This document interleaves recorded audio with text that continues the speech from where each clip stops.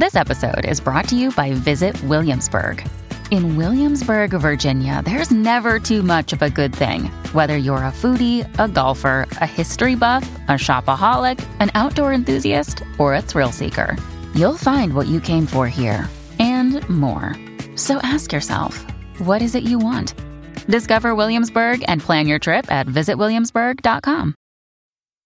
What do you call it when the person just does the same thing over and over in the same perpetual bad idea decision loop? I have no idea. You call it the first episode of Trashy Divorces. Oops, I did it again.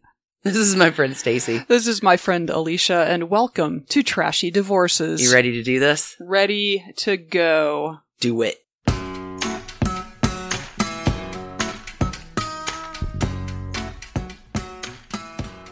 So, Stacy. Yeah. You've got a pretty stinky garbage can over there just waiting to go. Who are you telling me about today? You're dancing in your chair. This guy is one of my very favorite Trashy Divorces, I won't lie. This week, Alicia, I'm bringing you the story of a 3-time divorcee, although he's in the midst of his third. He's a serial adulterer. Yikes. He's a failed presidential candidate. Ooh. He's a current presidential spokesbuffoon, and to top it all off, oh no, he is America's mayor of infidelity. I know. And his name is Rudy Giuliani. What a trash can. Oh, yeah. He is just a piece of human garbage. So, I know about his trash canniness later in life. Oh, it started early, and that he's like Mr. Page 6. Yes, he is. So, tell me, start at the beginning. Okay, partly he's Mr. Page 6. It's his own doing. He loves the media. In any case, so in 1968, Rudy Giuliani graduates law school and decides that his next step in life is to get married. And he apparently grabs... Well, that's what you do. Many people do. I mean, 68, though, is a pretty turbulent... 68's a pretty big revolution happening. I'm surprised that's the year you picked to get married, but if you're him, whatever, go ahead. I mean, Catholic guy, I don't know. It's time to do what you do. So he grabs the nearest lady he can find, who turns out to be his second cousin. What? Oh, yeah. He marries his second cousin. No. You don't marry your... He says they didn't realize. Oopsie. Okay. I may have a little bit of a gold star on this. I am from Alabama. I know who all of my second cousins are. Okay. Well, that's just it. You know who you're... Funny story. How do you decide where to sit at the wedding? Bride or groom side? It was the 60s. You could sit anywhere. Jesus. All right. So, yeah. So he marries his second cousin. By 75... I mean, I guess it makes deciding which family you go to for holidays easier. Oh, Lord. Everybody knows your name. Yeah, that's the truth. So by 75, they've separated. They're living in different states, I think. Okay. So 7 years. 7 years for the first try. Sure, no kids.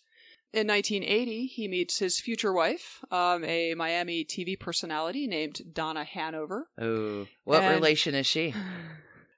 Soon to be his wife. As far as we know, that's the only tie. Do the Giulianis have any cousins in Miami? I'm just saying. So having met someone that he's very into, he gets around to initiating divorce proceedings from his first wife. Who's just languishing? Who's just sitting around waiting to be divorced? I'm sure she's living her own life. I have no idea. I hope so. She is sadly a bit player in this story. She probably deserves better. Anyway, the divorce, though, which is concluded in 1982, is not the final element in that split up because Rudy Giuliani, as mentioned, is Catholic. Sure. And so he wanted... I see where this is going. An annulment. Yep. And so he goes to the Catholic Church and says, hey, by the way, she's my second cousin. Doesn't count. The priest who sort of ushers this process through for him... This is hauntingly foreshadowing. Continue. Go ahead. The priest who ushers this process through had not always been a priest. Oh? For instance, before becoming a priest, he had been the best man at the wedding in question. So... And then ushers through the annulment? Yes. Thanks, buddy. Yeah. Right. Yeah. Got you, dog. God Okay. means a lot. It means a lot to you. Yeah. So the Jeez, annulment goes okay. through. It's as scummy as it sounds. In 1984, Okay. he and Donna finally marry because he's single. And again in the church because he's had an annulment, I'm sure. Probably so, yeah. Okay. So he then takes a job as U.S. Attorney for the Southern District of New York, and they move there and have 2 kids, Okay. Andrew and Caroline. And he gets really, he makes a big name for himself because he, Rudy Giuliani. Southern District, New York is pretty hot. It's a big prevalent deal. then, prevalent now. It's a finance big, crimes, right. all kinds. Yes, Rudy Giuliani invented the technique known as the perp walk, where you have all of the tabloid press show up when you know that the person you're arresting is going to turn himself in. Isn't it ironic? Isn't it, though? Don't you think? Jesus. Wow. Okay, so I can't wait for that to come back around on the guitar. This guy has every reporter in New York on speed dial because he is just a publicity media rat. hound. Okay. So in 1993, he runs for mayor of New York, and it's I'm actually sure he his second time. He had a very narrow defeat 4 years before. So he's been married at this point 9 years, 2 kids, looks pretty stable. Yes. The cousin is off, hopefully living a happy life One without hopes. having to be obligated to family events. Right. And okay, so 93 runs for mayor. Yeah, 93 runs for mayor. Poor Donna Hanover, cuts no. these ads for the campaign. One starts with integrity. That's the word I think of when I think of Rudy, or something like that. We'll put Is it she on. used to what did she do in Miami? She's a TV reporter. Okay, so this is a natural thing for her to do. It is. She is like a secret but it's weapon. just creepy. It's creepy in hindsight because okay. Anyway, we'll put the ad on our website, trashydivorces.com. So he's elected and becomes mayor in 1994. Okay. Literally by 1995, the New York tabloid press, which is an amazing tabloid press, is like, oh yeah, he's fucking his communications director. What? Yeah, this younger woman named Christine Latagano. It is all over the reporters directly ask them if they are sleeping together, and they're like, no. Giuliani's like, we're really good friends, good colleagues, that's it.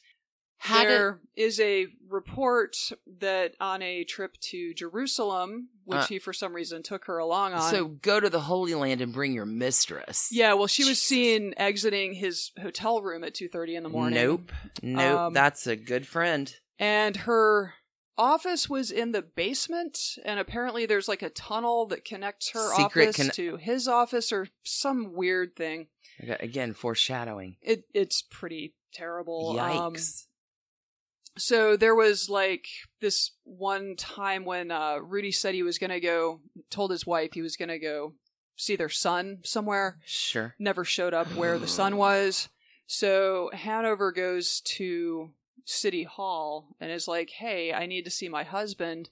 And the aide's like, oh, he's in a private meeting in the basement. And she tries to go down, and the aide physically blocks her. Is Donna a little suspicious at this point? A lot. Okay. So Rudy and Latagano, they deny that there's an affair happening, but she totally, she believes it. By 96, she is no longer appearing in public with him at all. Okay, that's Just probably and wise. she's reverted to using her maiden name. She gets some acting roles. She's got her own life, and sure, and it's all good. But he's mayor. He's mayor. She's the first lady of the city of New York, And so she's probably not going to rock the boat. That seems to, Just let me ride it out and get through this, and Yeah. we'll take care of it on the flip end of whatever you're going to do. Exactly. Okay. Yeah. So fast forward to 1999. Christine Latagano has a new job. She took a leave of absence to go care for her sick mother. Okay. Never came back to work. Married a golf pro in South Oh, good for her. Carolina. Sure. got a new hyphenated last name. And anyway, when she did return to the city with her husband, Rudy got her a job in the tourism board. So I really like this story. Mistress does better. Yeah. Realizes I can, you know what? I'm not staying around for you. I can do better. That's a benefit. Sure. And and so she's out of the picture, but Rudy is out one night at a cigar bar. Oh, no. Runs into a pharmaceutical Didn't Bill salesperson. Clinton teach us anything? Apparently It's always a not. cigar bar. Or a cigar. In any case, so Rudy meets No. pharmaceutical salesperson named Judith Nathan at the cigar bar. Ain't no party like a farmer girl party. And they immediately start seeing each other. Because the farmer girl party don't stop. Right. How old is he? In the 90s? I don't know. He's 74 now. Jesus. So all right. You can do that math. So, Okay, so Rudy, for obvious reasons, does not want the press and his wife and his kids to know that he's having an affair with this rando. No shit, Sherlock. So he is like pulling some seriously shady shit. Like he gets the NYPD to chauffeur her around for security purposes, but he like pulls money from like obscure city agencies to pay for this. And you've got to imagine, like, if you're the cop tasked with ferrying the mayor's mistress around. Time out. How is that more incognito when the mayoral detail shows up at Piggly Wiggly with the mistress instead of just rocking out a scarf and overcoat and taking care of your wine and hummus needs? I assume it's like an understated vehicle. Like I assume it's not. I don't know. Anyway, I'm sorry. Have I mentioned page 6 on the case? Rudy Giuliani what is an idiot. He's a special kind of scumbag. Special kind of idiot. In May of the year of our Lord 2000, okay, Rudy Giuliani, who is in the early stages of a U.S. Senate run, calls a press conference. Sure. Probably going to talk about his plans for you would all think, of his policy. Oh, yeah, how he's going to take on Hillary Clinton, who ended up being senator. That is not what happens. What happens? He discusses the fact that he has recently revealed that he's been diagnosed with prostate cancer. A week earlier, the New York Post had published pictures of him dining with Judith Nathan. So, anyway, at this presser, Dude Bro tells everybody that he's separating from his wife, Donna Hanover. And it is the very first that Donna Hanover hears of this. No! Yes. He says that going forward, he will be relying very heavily on his very good friend, Judith Nathan. Hanover responds, "Oh, what? I see your finger in the air." You say she's just a friend.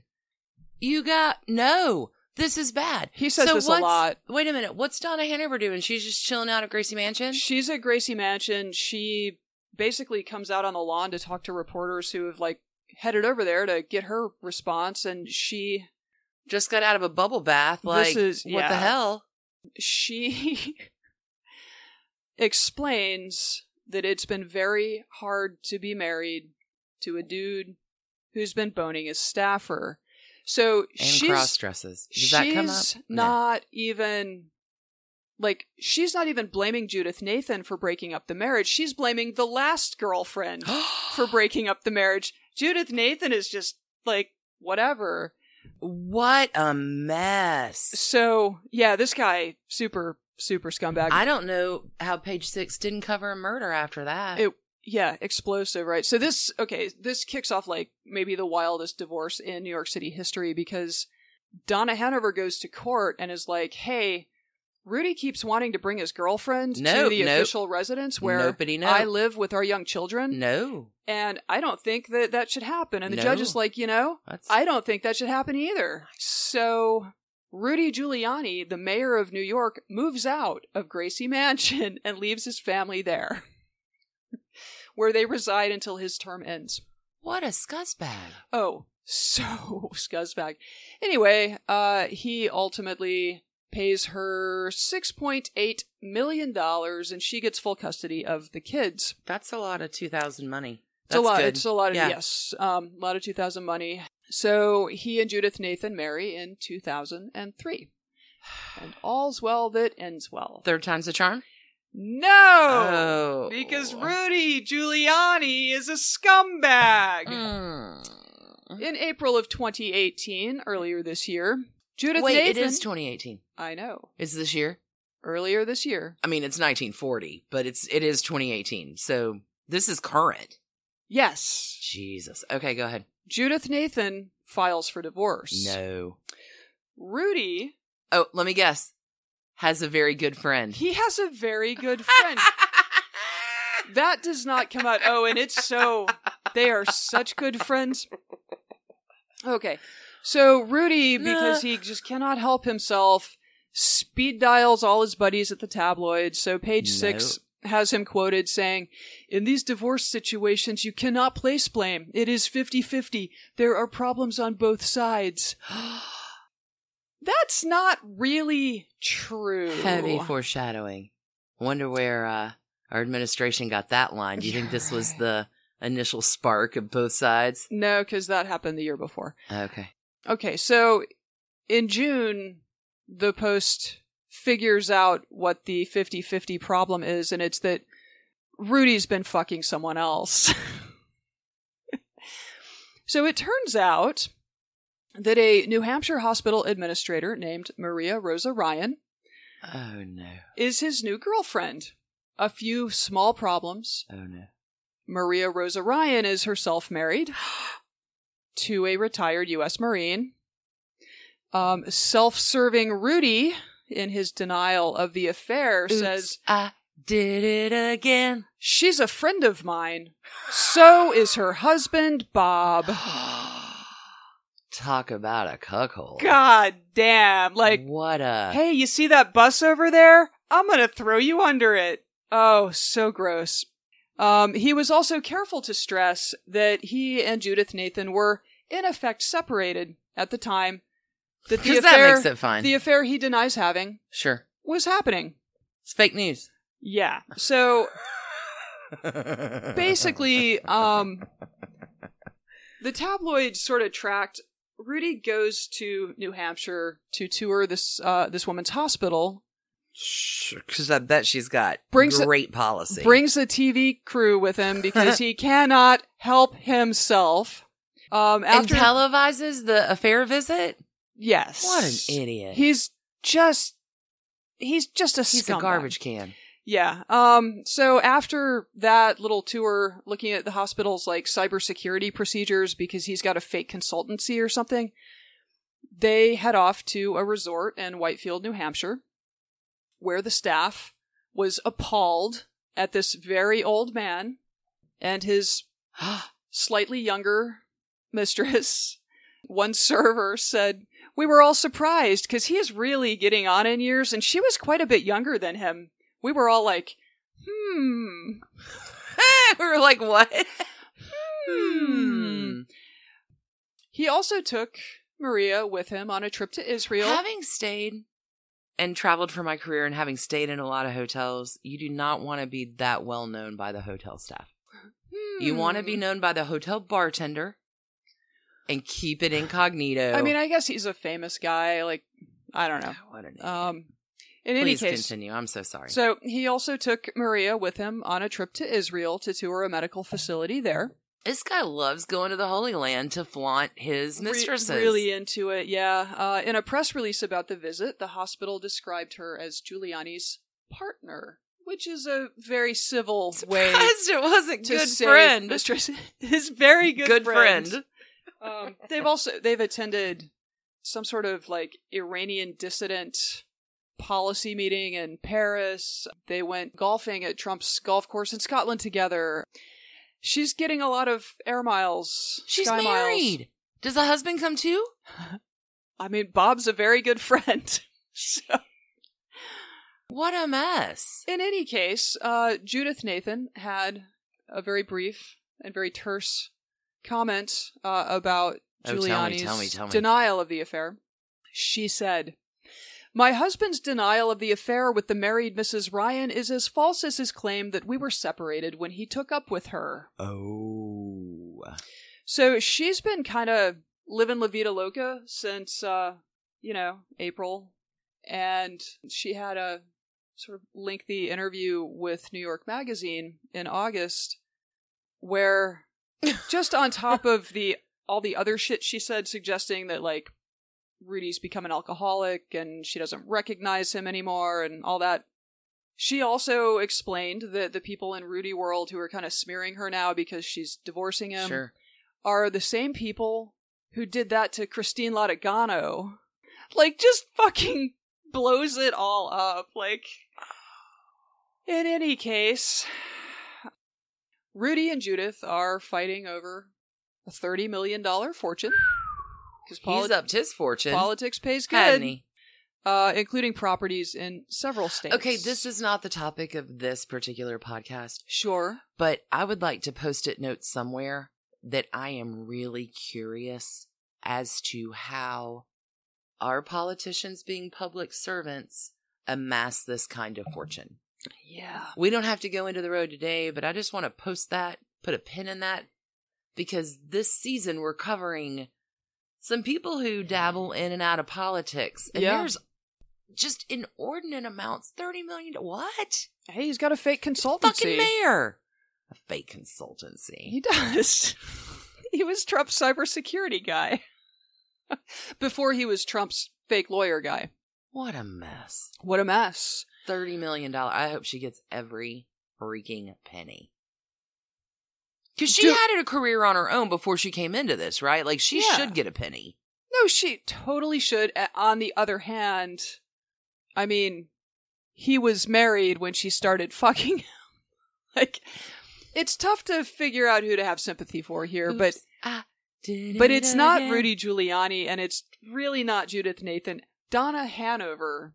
Poor Donna Hanover. Is who I have sympathy here for. That's it.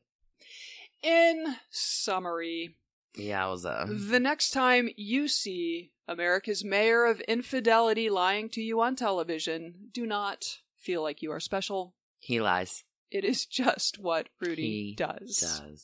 He is a... Wow. Do you want to...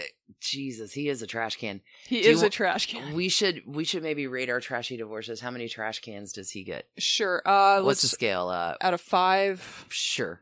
I guess I'd give him a 3, since for the most part these have been like age appropriate mistresses. What about the hotel with the Well, how young was that one? She's in her 40s or 50s. Like, she's not a 20-year-old. Well, he's probably got a lot of drugs left over from the pharma girl. You mean his wife?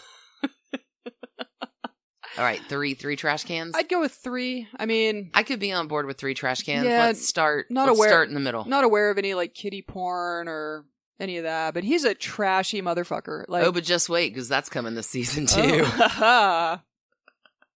I've got a little kiddie porn foreshadowing. I can't even wait to talk to you about mine, because there's some similarities. I can't wait to hear who is your dumpster of fire this week, Alicia. Let's take a break. And come then back to I'm going to come back and tell you about the best tale that has ever been told about any trashy divorce. It is murderous. It's a high bar. Lusty. Divorcerous. Treasonous. It has everything. Everything in a royal trash can. Wow. So it's gilded.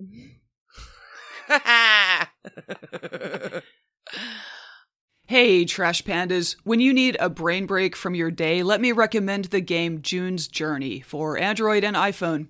It's a hidden object mystery game where you are solving a murder, uncovering family secrets, and, I don't know, exposing official corruption, all in an extremely stylish 1920s setting. Every scene takes you deeper into the mystery and introduces you to an expansive cast of characters as June Parker explores the questions surrounding her sister's apparent murder-suicide at the family's beachfront estate. Add your own elements to the island, from lush gardens to gorgeous new buildings. This story has so many twists and turns. Right now, we are on a global journey attempting to rescue June's niece, Virginia. It's a great combo of gameplay. It's a memory puzzle, a design project, an intriguing storyline with genuinely fabulous art. When you want to let your mind wander, relax into this glorious 1920s murder mystery and get lost in the fun. Discover your inner detective when you download June's Journey for free today on iOS and Android. Sibling fights are unavoidable, but what if every fight you had was under a microscope on a global scale? That's the reality for brothers Prince William and Prince Harry. They were each other's closest friends and allies since the death of their mother, but that all began to crack as they married and took wildly different approaches to their royal duties. Wondery's podcast, Disintel, is hosted by comedians Sydney Battle and Matt Belisai. Each episode unpacks one of pop culture's most iconic celebrity feuds, and they recently took a deeper look into the real reason William versus Harry started. It's actually much bigger than these two brothers, stretching back into the history of the British monarchy. Did their feud start with the royal family's mistreatment of Meghan Markle, or was it something that started much earlier? Follow Disintel on the Wondery app or wherever you get your podcasts. When you need mealtime inspiration, it's worth shopping Kroger, where you'll find over 30,000 mouth-watering choices that excite your inner foodie. And no matter what tasty choice you make, you'll enjoy our everyday low prices, plus extra ways to save, like digital coupons worth over $600 each week. You can also save up to $1 off per gallon at the pump with fuel points. More savings and more inspiring flavors make shopping Kroger worth it every time. Kroger, fresh for everyone. Fuel restrictions apply. Another day is here, and you're ready for it. What to wear? Check. Breakfast, lunch, and dinner? Check. Planning for what's next and how to save for it? That's where Bank of America can help. For your financial to-dos, Bank of America has experts ready to help get you closer to your goals. Get started at one of our local financial centers or 24/7 in our mobile banking app. Find a location near you at bankofamerica.com/talktous. What would you like the power to do? Mobile banking requires downloading the app and is only available for select devices. Message and data rates may apply. Bank of America N.A., member FDIC. And we are back for Alicia's Royal Dumpster Fire. It's so good. Is it? Pretty much, I have you covered for every trivia pub night. Ah. It's going to be a little historical. A little bonus for the listeners. A little bonus. There is an oft-repeated saying about this man and his trashy divorces. Uh-huh. To the tune of, divorced, beheaded, died. Divorced, beheaded, survived. Wow. Today I am bringing you the tale of the King of Dead Queens, Henry VIII. Bum, bum. I feel like we need royal horns now. He would probably appreciate that. Cool. This guy is legit a royal prick, but I really like his wives. Well, all right. This story has everything. So Rudy Giuliani had 3. This dude has 6. Twice the fun. Twice the divorces, twice the fun. However, they were not all divorces. Right. There were some beheadings. There was some, yeah. There was some deaths. We're going to go through them all. Okay. Wow. However, this... And this is the 6 wives of Henry VIII. That's where that... This is the lusty, murderous, disgusting, I don't know, there's so many words for it. The lusty, murderous tale of the wives of Henry VIII and the predecessor of all trashy divorces. Yes, the OG. The OG. Yeah. Oops. I did it again. again. Okay.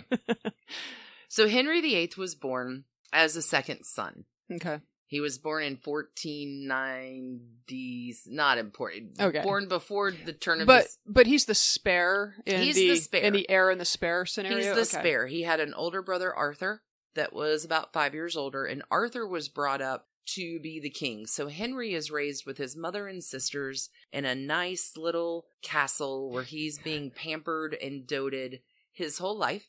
His first big presence at court was at the marriage of his brother Arthur and Catherine of Aragon. And that's in Spain?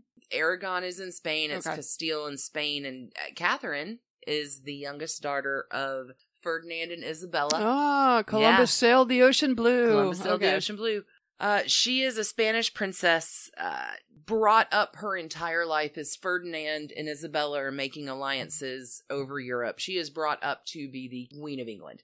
She believes this is her God-given mission. She travels over. Arthur's 15. She's 15.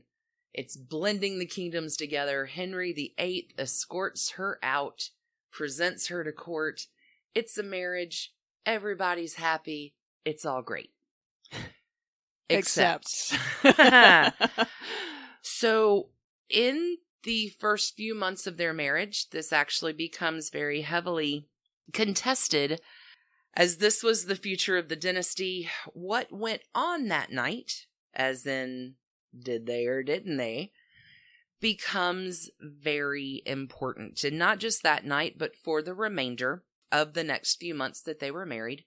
Catherine swears that she remained a maid completely. What are the odds?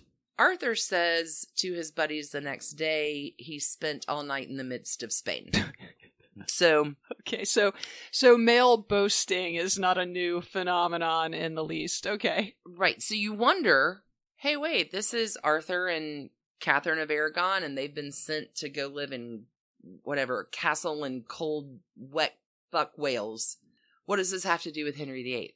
Alas, Arthur dies. Ooh. At 15, oh. leaving Catherine a widow. Oh my God. She's been in England 5 months. My she God. barely speaks the language. She's a teenager who's a widow. She's a teenager who is a widow. And the... Treated like crap Oh. by Henry VII. He almost causes... That's Arthur's dad? This is Arthur and Henry's father. Okay. He almost causes an international incident by suggesting... Oh, sorry. Back it up. Henry VII is married to Henry's mother, Elizabeth of York. So Henry is now first in line. But Elizabeth of York, queen as she is, says, don't worry. We can have another child. She gets pregnant. The baby dies and she dies in childbirth. Oh my God. So now Henry VII is a widow as well. I mean, I don't want to laugh at... I mean, that's a tragic story, but... That's bad. Oh my God. He almost causes an international incident when he suggests to Ferdinand and Isabella that he just marry the 15-year-old widow. He's like 50. Oh. Yeah. Nope. That doesn't happen. He essentially kind of jerks her around. Henry VII jerks Catherine around on a string for the next few years. But it turns out that 10-year-old boy has fallen in love. Oh. Can you imagine who Henry's first wife is? I'm guessing his former sister-in-law. His former sister-in-law, Catherine of Aragon. Well, olden times. Henry VII passes away when Henry's about 18, Catherine's about 25, and Henry has held Catherine up to be this mystique goddess of everything a queen should be. And he marries her. So she couldn't just go back to Spain. She was essentially property of the English at that point because she... Correct. Contracts had been signed. Oh my God. Certain parts of dowry had been exchanged. Women were not necessarily women, they were commodities. Sure, okay. For men's power play games. Gotcha. Okay, so Henry VIII marries her upon his father's death. So Henry VIII becomes king, marries Catherine of Aragon. She teaches him how to do everything. Now, he's been Mr. Sheltered in Mom's house. Arthur dies when he's 10, so now he's had 8 years of people are watching me all the time. I can't have any fun. I can't joust for real. They won't let me take any chances because what if I die? Henry VII is gone. He learns everything from Catherine of Aragon. They live in a court of splendid love. It really does look like a love match. They're infatuated with each other and have balls and dances, and he decides to go beat the French at the Battle of Spurs, and he actually leaves her in charge of the country. Like, there's an enormous amount of respect and love that he has for Catherine of Aragon, and she to him. However, there's always a however. That's not what a royal wife a queen can love you as much as they can love you, but they really have one purpose. And that one purpose is to churn out the little ones. Exactly right. So she, over the course of their marriage, does give birth to numerous children. Only one survives. multiple miscarriages, multiple babies brought to term who pass away early. She ends up with one child, Mary. Not sure if you caught that name, Mary, so she's a girl. Gotcha. That's a problem in those times, isn't it? She's soon to be Bloody Mary, but that is a few decades down the road and a lot of trauma later. So keep her in the back of your mind for this. Maybe your prayers. Yeah, that's true.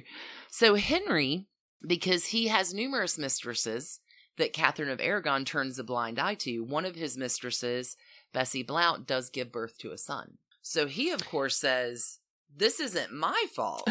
I can bear sons. This is your fault. Well, Catherine's a little older, is no longer of childbearing years. And, let me go ahead and mention that Henry VIII really likes cosplay. So remember that cosplay event from when he was 10? Yeah. Now another one happens in mid-1520s, and this is the introduction of Anne Boleyn into the English court. Dum dum dum dum. Dun, dun, dun, dun. She has been being finished at the French court for years. She is maybe not the prettiest, but she sure uses what she's got. She is fluent in French. She is sophisticated. No one mistakes her for being English because she is so refined and so charming. There's a big cosplay pageant and ladies in the castle, and Henry and all of his mates are storming the castle, and not important. He falls in love to the point where he goes nuts. The love letters he sent her are still sitting in the Vatican. Now, please let me tell you, he did not write love letters. He had ministers to do all of the work for him because he just wanted to be Playboy King and joust a little and drink all the wine and play cards with his friends. And as long as he had smart ministers around him, he could just go have fun. Sounds like a pretty good life, if we're being honest. Well, until Anne Boleyn walks in and knocks it upside down. Writes her love letters in his own hand that are just sappy and sweet and wonderful. And she is the scandal of Christendom. Now, Catherine of Aragon is doing what she's always done in turning a blind eye. Oh, did I mention that Anne Boleyn is one of her ladies in waiting? Oh, you did not. So Henry VIII now has it cooked in his brain that he can have sons. Catherine did not give him sons. And maybe because of this weird Old Testament rule, he should never have been allowed to marry his brother's wife that they got the annulment for in the first place. I'm sorry, so Henry VIII, biblical scholar, is that what you're... That is correct. He's a biblical scholar. That's lovely. And writes this Man of deep faith. Man of deep faith. God, the Catholic Church is like not to be trusted on matters of marriage. Well, he's really going for an annulment. Sure. Now, whether he wants an annulment to be he wants an annulment so he can marry Anne Boleyn. Sure. Because Anne Boleyn hadn't given it out, because here's a little backstory. Henry had an affair with her sister. Oh my God. And her sister conveniently was married off to a man at court. Sure. And provided so she'd always be close by? Always be close by. Oh it was there's so many similarities with your divorce, it's not even funny. But she stays Anne Boleyn stays really reluctant because she's seen how this cycle plays out. She knows how this works. She is not going to never give it up until she gets some assurances. He wants a son, she wants a queendom. So by 1528, 1529, you are technically in a court of two queens. Anne Boleyn has been given rooms. Catherine of Aragon is still there. They both have separate courts. Can you imagine? Henry VIII just walking around like, oh, I got it made. All I can imagine are super high quality old English disses just flying from the mouth of the real queen to the interloper queen. And Catherine always maintains graciousness. And Henry VIII still really loves her. She still mends his shirts. And that's Anne Boleyn gets furious. This is the court drama. Yanks Henry by the ear. Why are you still giving your shirts to her? You need to cut, if you're serious about this, cut it off. So Henry takes Anne at her word and does the dickiest move of all time, and not the only time he's going to do it. He packs up for summer progress, takes Anne Boleyn, this is 1529, leaves Catherine at the court. He never sees her again. Whoa, ghosted. Ghosted. Damn. Ghosted to the extreme. And they'd been married...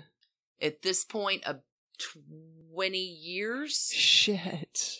Oh leaves my her God. at the court with all of her ladies. Boom. Done. See ya. Oh bye. my God. Sends her off to that cold fuck wet Wales castle so she can Oh. live around in draft and get sick and ill for Sure. the next few years. Put a pin on her. Okay. Because remember, Henry's trying to get that annulment Right. from Rome. Right. How's that going, right? Well, Rudy Giuliani made it look so easy. So it turns out it isn't that easy. Okay. And Henry ends up deciding, because there's an immense amount of religious reform happening. Like, this is the time of Martin Luther and the Reformation, and maybe Catholicism, the Holy Roman Catholic Empire isn't really what it's all about.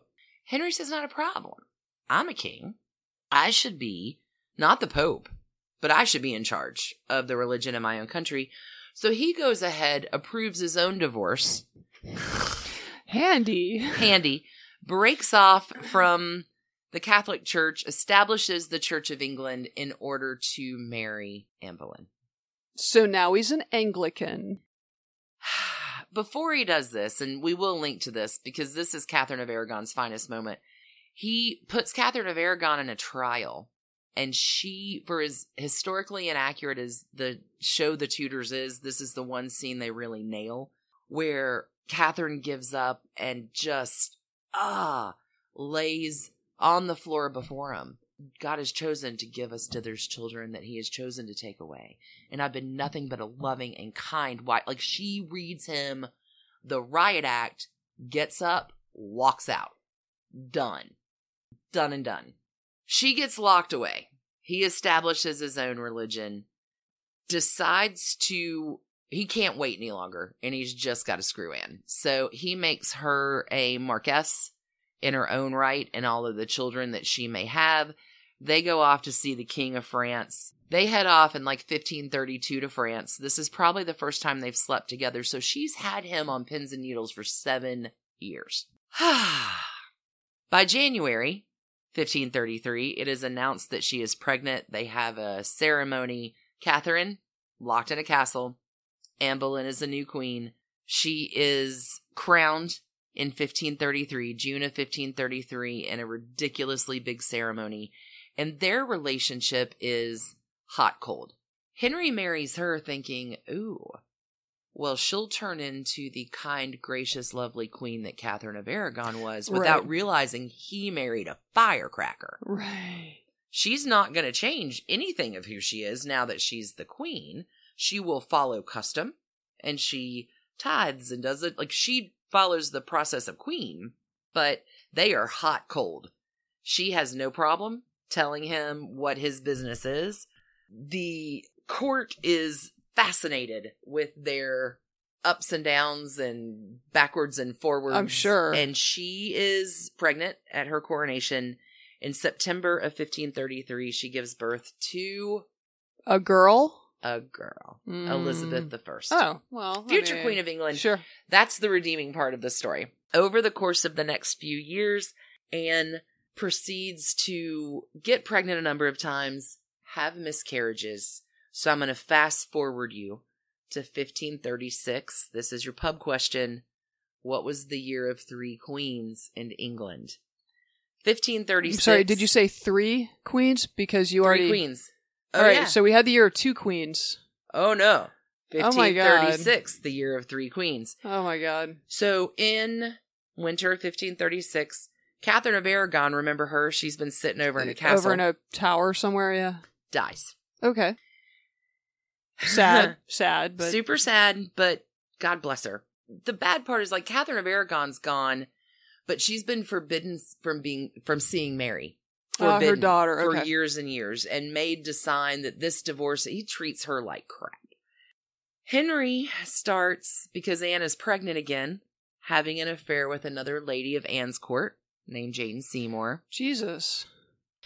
Anne finds out the day of Henry having a horse jousting accident where he is flat out comatose for a few hours.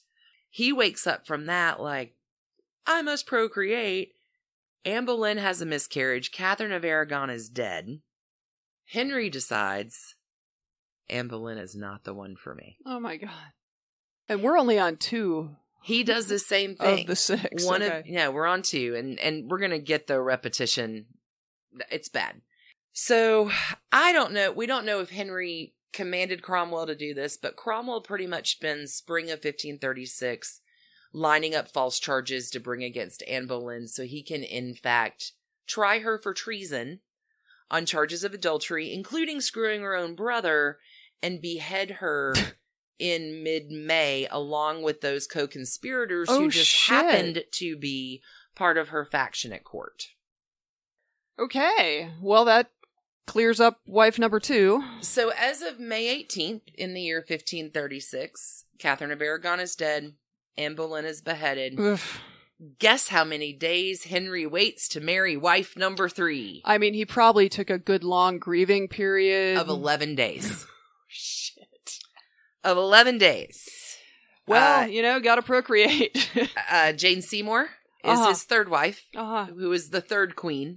So yes, 11 days later, marries Jane Seymour. Now I want you to remember that last name. Jane Seymour has 2 brothers. They're going to become important in a little while. The other thing that happens in 1536 is, remember that son that he had by a mistress? Yes. See, he was planning on that son taking over because he hadn't had any sons, and Anne Boleyn gave him a daughter. Like the bastard king or something? This is like Jon Snow wins the Iron Throne? Yeah, it was a possibility for some time until that kid dies in the summer of 1536 as well. Wow, what a bad time to be alive. So, Jane and Henry are happy-ish. She is no firecracker. Like Anne Boleyn, she's very English and just kind of, she's never going to give him any kind of controversy. Put it that way. She gets pregnant. Announce the heralds, because guess what happens? Henry has a son. Oh, wow. Well, hey, congratulations. That only took you a few tries. She dies 12 days later. Jesus Christ. I don't... So, here's your first half. Did she die in a nursing accident? Like, what? How? I think sepsis. Okay. She died from childbirth complications because they didn't have women attend. Women at court. They had men who didn't know, like, you'd be way better off with a midwife who knew what you were doing. Pregnancy and birthing procedures in medieval England were not really cool. I'm surprised, given the body count we've accumulated thus far, that that's true. 1537, October fall. Henry has a son, Edward. How many days later does he remarry? Great question. Cool. A few years. Oh. He actually decides to playboy it around for a little while. Why not? He's the king and he's got an heir. He's a king. He's got an heir. He can, but wait, hold on. I haven't made him as attractive as I can. Because remember from that jousting accident? Sure, where he's in a coma for a few hours, yeah. Sure. He also badly injured his leg. Okay. And from 1536 to his death in 1547, it never healed. It just oozed pus. Oh. So I want you to know that the Prince of England, who actually was like a new kid on the block rock star in his youth, now has become a murderous, pussy, trash pile in a codpiece. I'm sure he smelled wonderful too, with an oozing wound for years. So he plays around for a few years. With his festering wound. Yeah, I'm sure that made him popular with the ladies. That keeps him in constant pain. Great. So I'm sure he's super sexy. Great. He friendly. decides, after playing around for a few years, like 1540. Sure. This is happening in the late 1530s. That he's ready for a new wife. Oh. He's ready to... But is she ready for him? Funny you should say that. So he commissions Hans Holbein and a number of other court painters to go across Europe and paint the esteemed ladies of Europe and bring back those portraits to him so he can decide upon his wife. So he's gonna swipe right based on some portrait artist's medieval take Tinder. on. Oh my It's god! totally medieval Tinder. My god! I guess. Now, one of the ones that comes back that he really digs is Christina of Milan. Okay. And Christina of Milan is no dummy at all. And says, if I had two heads, one should surely be at the King of England's disposal. So he already has a pretty good rep Yeah. around Europe. Sure. Christina of Milan swipes left for him. Yeah. Says, no, thank you. If I had two heads, I would gladly give one to you. But in fact, Henry swipes right on Anne of Cleves. Okay. Is Cleves England? Cleves is a Germanic country. Okay. The backwater of Germany. Okay. Maybe they haven't heard of his earlier things then. He is trying to ally himself with not Catholics, and they are in the new religion. Gotcha. Okay. So it's a good political alliance for him, but also he gets her painting and he's like, she's kind of sweet. She looks good for alliance purposes, and his things are kind of dicey with Charles, who is in charge of the other half of Europe, who, by the way, is Catherine of Aragon's nephew. Oh, Jesus. He needs to make some friends. So the painting of Anne of Cleves comes back. Henry VIII is enchanted. She is lovely, and that painting is actually hanging right now in the Louvre in Paris. It's a very tiny little painting on a 6th floor hidden away. Lovely. Anne of Cleves is adorable. Like, she is a Germanic princess. She doesn't know the language. It's a backwater. So imagine coming from a backwater court into a refined court where there are rules and customs and you don't know the language. And you're 26, but you're definitely still a virgin because your brother has been beating you up his whole... Like, she is ready. Cleves is crap for her. So she's like, okay, sure. England, I'll here travel I come. to England. So remember the dude, Henry VIII, who's into cosplay? Sure. She arrives in England and he decides to get dressed up with all of his buddies and pretend to be robbers and enter her chamber. Holy shit. And she expects him, because all of his wives have known his penchant for cosplay, so they play along. Ooh, it's an act. Right. She doesn't. She has no clue. Know. Okay. So she's like, back off. Who are you? At this moment, he decides he is repulsed. Oh. He is like, nope, nopety nope. He does everything he can to try to get out of this marriage. That he has gone to great lengths. To medieval tent. Exactly. So, legally, he cannot get out of it. Marries Anne of Cleves. Even though he runs the religion? There's not technically a way for him to get out of it. But once again, pulls on some sort of the hero of God religion and decides the court proceedings are just crappy. I mean, he essentially says, I can't get it up. They never have sex. Like, her maids it's court scandal. However, here's your number 4. So we've divorced, beheaded, died. Now we're going to divorce again. Okay. Anne of Cleves makes out like a damn bandit. Really? She's the smartest one of all of his wives. He appeals to her for a divorce. Anne of Cleves, not being an idiot by this time and maybe picking up a little bit of the language, has understood what has happened to his last 3 wives. She says, bro, dude, I'm totally cool with that. You have made this generous offer to be called the king's sister, and I will have the highest place at court, only below whoever you take for your next wife, and you're going to give me land and money and a scot-free sweet life with my own court, getting the fuck out of Cleves. Game on. Where do I sign? Wow. Anne of Cleves, okay. Stay alive, sister. Yeah, good. So she goes off to another part of England with her own court, has money, has land, outlives him, outlives his last wife, is good friends with Elizabeth I and Bloody Mary and Edward the son.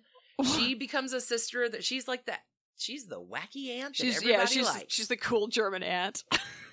The cool German aunt comes out beautifully. There's number 4. Today we brew beer. Divorced. Done.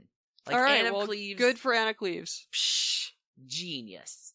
I mean, like, how often do you need to see the writing on the wall before you're like, oh, where do I sign to get the whatever 6.8 Donna Hanover money? Like, yeah. just tell me where to sign to get the hell away from you. Yeah. Okay. She never remarries, but has a delightful time doing whatever she wants to on his budget for the rest of her life. And Perfect. Things are good.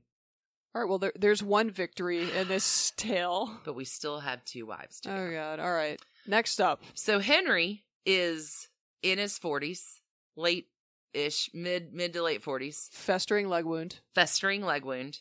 A dirty old man. Okay, remember Jane Seymour? She has 2 brothers. Yes. The Seymours are the powerful faction at court. Okay. They have replaced the Boleyns. The Boleyns have been out of power since Anne's beheading. Anne's uncle decides, hey, I have this cute little 15-year-old niece. Maybe I can find a way to gain some power. Introduces pestering pussball Henry VIII to his 15-year-old niece, Catherine Howard. Brings her to court. She's 15. She's ripe. She's had lovers before in her grandmother's house. Oh, God. I mean, she is he thinks she is the rose without a thorn. It turns out that she's the thorniest rose bush in England. Oh, God. Numerous affairs that she has had before she comes to court, but hey, she comes to court and she's a teenager. He's single. He's single. He really likes her. She's part of a festering wound or otherwise. Powerful family. He's buying her jewels and clothes, and she's like, yeah, okay, I can do this. I'm young. I got a lot of secret hidey holes in the basement where I can still carry on affairs. She's stupid. Okay. She's a stupid, stupid teenager. In my brain, I'm going through the sequence of events that happen to his wives, and I feel like things go badly for her. Oh, things go really badly for her. So she's had like the horniest teenagerdom at her grandmother's house, and all the girls used to sleep in one room and would leave the door unlocked, and all the guys would go. So everybody had lovers. So it's not like she did any of this in secret. So now that she's queen, everyone around her is like, well, I remember when she was 14 and got drunk at the football game behind the stands, and right? Right. So if she had just stopped it then, if she had not carried on bringing those same guys to court, she cheats. Henry VIII does the same thing to her. See ya. Wouldn't want to be ya. She's beheaded. Oh. That's number 5, people. Damn. Number 5. 1540 to 1540. It's that quick. It's that done. They're married very little. It doesn't take very long. Sure.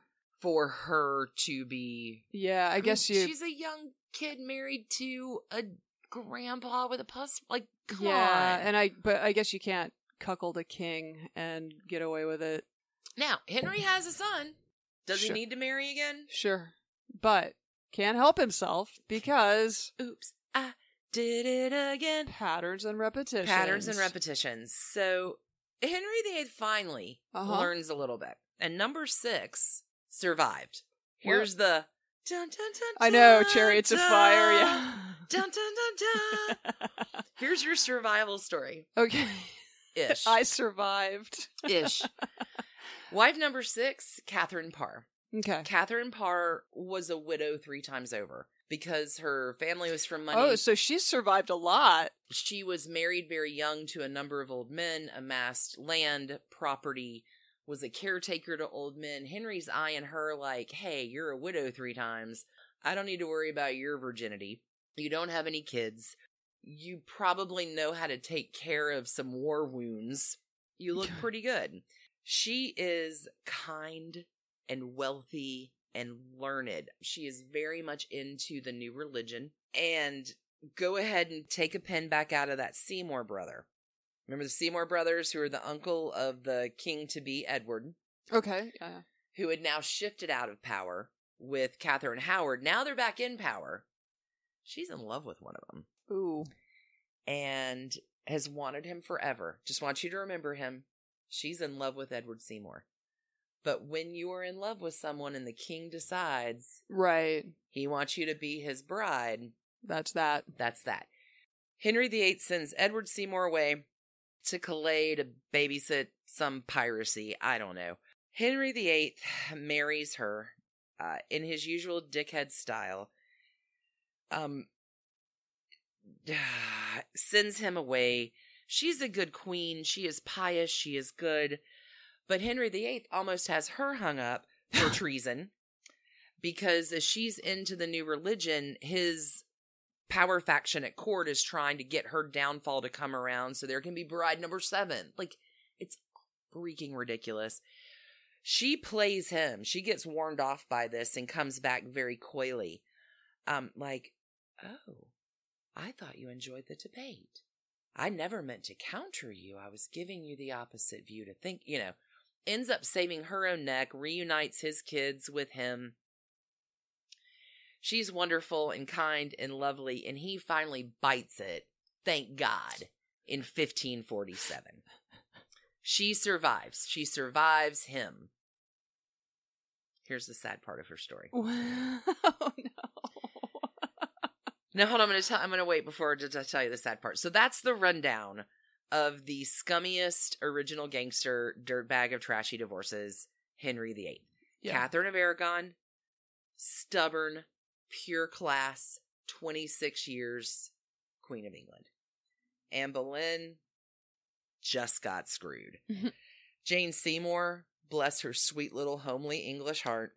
Anne of Cleves, got the last laugh. Yeah, it really and the did. merriest life in England away from Cleves. And poor Catherine Howard.